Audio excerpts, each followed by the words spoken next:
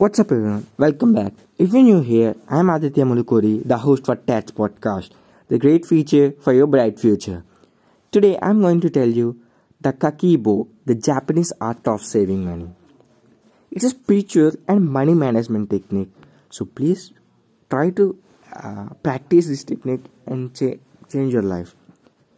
Saving money is hard, really hard. However much you feel you are scrimping, you are always left with nothing more than a few pitiful dollars rattling around your account at the end of month, right? We hear you. A huge chunk of your pay probably goes to rent, and then there are the bills and travel costs that eat away your precious pennies without you even noticing. Then there's that voice, that tiny niggling voice at the back of your mind says, "Why, brother? You'll never afford a house anyway. Treat yourself to that coconut flat white from the bread. You deserve it." Enter the Kakeibo, a budgeting journal. At the latest Japanese lifestyle trend to get people talking. The Kakeibo was invented back in 1904 by Hani Motoko, Japanese first female journalist, and was designed to help busy women keeping on top of their finances. Now, the first English language Kakeibo by writer Fumiko Chiba was just being released, so it's time to put it to work. The concept goes like this. At the start of the month, you sit down with Kakeibo and you plan what you are going to spend, when you are going to save, and what you need to do to reach your goals. You then review that you achieved. Sound simple? It is. Here's what you need to know. Number 1. We need to shift our focus from saving to spending. Yes, no problem.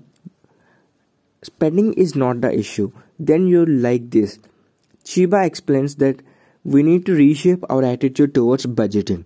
We must spend well in order to save well, and vice versa. We all work very hard in order to live and also enjoy things. Chiba tells us it's important to remember this fact when saving. In other words, if saving is all about what we can't do and can't have, it's a chore and we are likely quit. If it become about budgeting meticulously so we can do that, can have what we really want, it becomes a much more inviting prospect. Number 2, writing things down will help.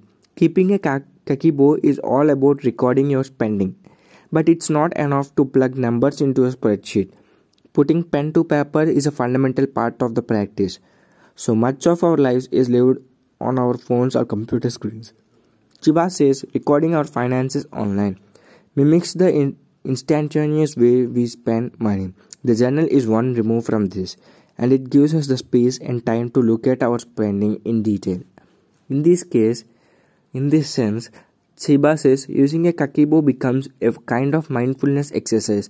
Our world is now so fast that everything can be bought and paid for very quickly. A Kakeibo helps us slow down and really consider what we buy in calm, measured way. So at the beginning of the month, you need to figure out and write down how much money you actually have. Look at what you got, from your salary to any freelance bits to that 20 euros of birthday money from your mom, and lot it all up. Then take your fixed expenditure, the stuff you have to pay like bills and etc., and take it away from your total amount. Easy enough. This will leave you with a sum that you can choose to save or spend well. Don't worry if it is single figures. Right now we are just getting started. Number 3, you need to be honest about your must and want. Using a Kakeibo is about decluttering your finances. If you have followed the last step, you know how much money is coming in and you know how much money is going out. So it's time to figure out how you are spending the rest and the ways you can do it better. The Kakeibo works by dividing your spending into categories and getting really specific about it. For example, one category would be takeaways. The things listed here could run the gamut from a full-blown Deliveroo night to a quick takeaway coffee that slipped your mind as soon as you guzzled. Be rigorous. Once you know where your money is going, you can sort your musts from your wants, what you absolutely need and what you can survive without. Sure, we all need to eat, that's a must, but let's be honest, the lunchtime itsu habit is a big old want, and sure, clothes are must too. But does really equate to spending all your spare money in Topshop? Chiba advises to realize you must write down things that would be wrong if you did not spend on them. These are usually costs that do not go away from month to month, like food. By looking at your spending in chunks rather than a never ending bill, you can identify the areas you may be able to cut. So this is today's episode. Hope I conveyed some valuable content for you. Thank you for listening. I am Aditya Mulkuri, the host of Tats Podcast. Signing off. Peace.